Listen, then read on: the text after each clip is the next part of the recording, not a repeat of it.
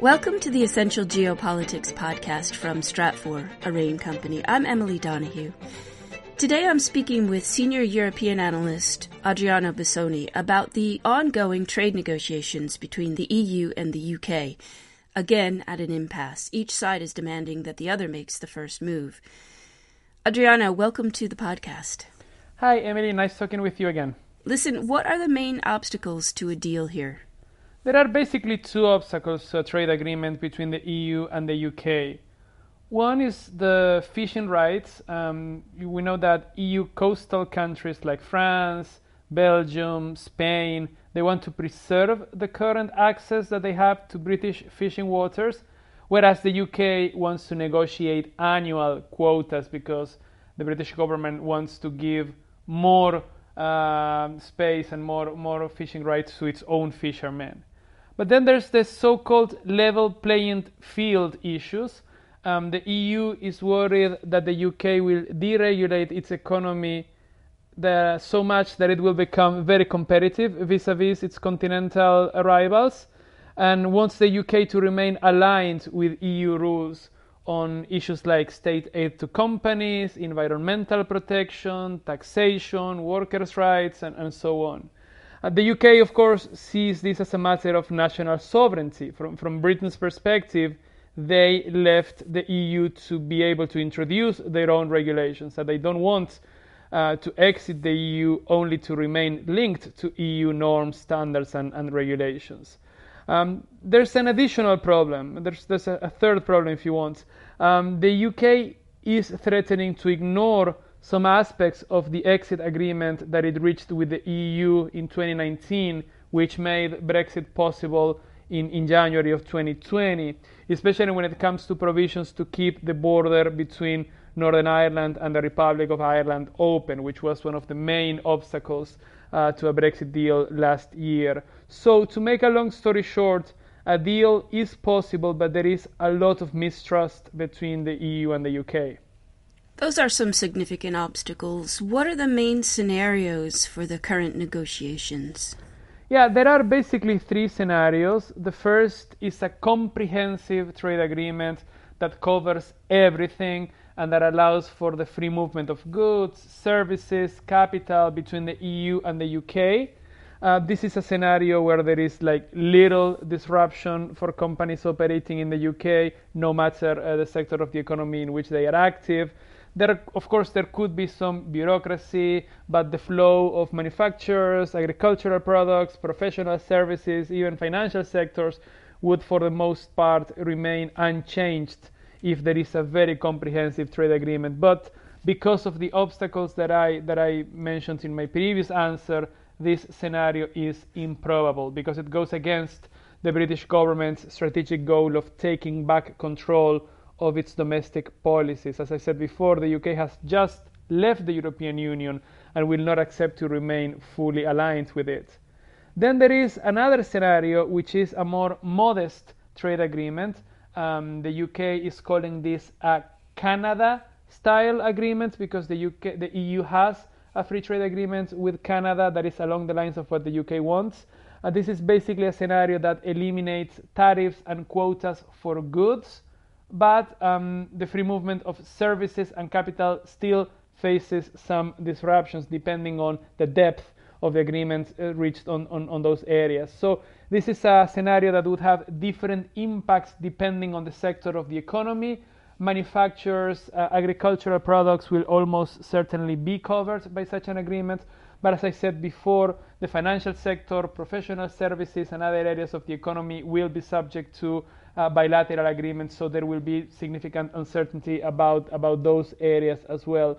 And this is the kind of agreement that kind of prevents a hard British exit from the single market on January the 1st, but still leaves the door open to additional bilateral agreements in the future on those areas that were not covered by the main agreement. I think this is a probable scenario. I think the trend is moving in this direction. And then, of course, we have the extreme scenario in which the UK exits the single market in January without a deal. If this happens, of course, there will be massive disruption the free movement of goods, services, capital will be heavily reduced because the UK and the EU would have to trade using costly World Trade Organization tariffs. But I want to stress a point here. This would be disruptive, but this would not be the end of the story. It's not the end of the UK-EU negotiations. Even if the UK exits the single market on January 1st without an agreement, at some point in the future, they would return to the negotiation table because both parties are interested in an agreement. So, yes, I insist it would be highly disruptive, but no, it would not mean that there would never, ever be a free trade agreement between the EU and the UK. It would be a temporary situation. Going beyond the current negotiations, Adriano, what are the main geopolitical challenges that the UK faces in the next few years over this? Yeah, Brexit has opened an interesting phase of Britain's foreign policy, because it's not very often that a country has the chance to pretty much press the reset button and redesign its foreign policy and decide the kind of country that it wants to be. I think that in the coming years, regardless of what happens with the ongoing negotiations with the EU, the UK's foreign policy will face at least 3 challenges. Number 1 is to build global trade relationships. The UK will seek to, on the one hand, replicate those trade agreements that it previously enjoyed as a member of the EU, like the ones with Canada, Singapore, South Korea, and so on. But at the same time, it will seek to sign free trade agreements with new countries, such as Australia, New Zealand, or even the United States. Of course, this second part of the strategy will be harder than the first one, because you have to negotiate from scratch, and every case will be different, and the obstacles to a deal will depend on the country you are negotiating with. The second main challenge will be to define a new foreign policy that will have some new elements, but also some old elements, because the UK's geographic position and the UK's geopolitical imperatives do not change because of Brexit. The UK will continue to be a European country that will remain interested in keeping good political and security ties with continental Europe, and will seek, at least in some areas, some alignment with countries like France and Germany. But at the same time, the UK will continue to be an Atlantic country which will seek coordination with the United States. We have already seen the UK trying to align its foreign policy with the US on issues like China, for instance. And of course, as a former colonial country, the UK will seek to preserve and potentially deepen its ties with the Commonwealth countries. This is interesting because it's a global network of more than 50 countries with a combined population of 2.5 billion people, right? And free trade deals with these countries may open up some additional opportunities for the UK. Of course, it's not a silver bullet that will solve all of the UK's problems, as some politicians are saying, but I do think that the UK will reach out to the Commonwealth. So it will be a multi-layered foreign policy, I think. And then the third element is somewhat connected to what I said in my second answer, because the UK will have to continue negotiating with the European Union. Their relationship is so rich and so deep that no matter the kind of agreement that they reach in 2020, there will be outstanding issues, from security cooperation to energy, education, you name it. The UK is leaving the European Union and the single market, but it's not leaving Europe, the continent, right? So they will continue to be engaged with Europe for years, if not decades. Thanks, Adriano. Thank you, Emily.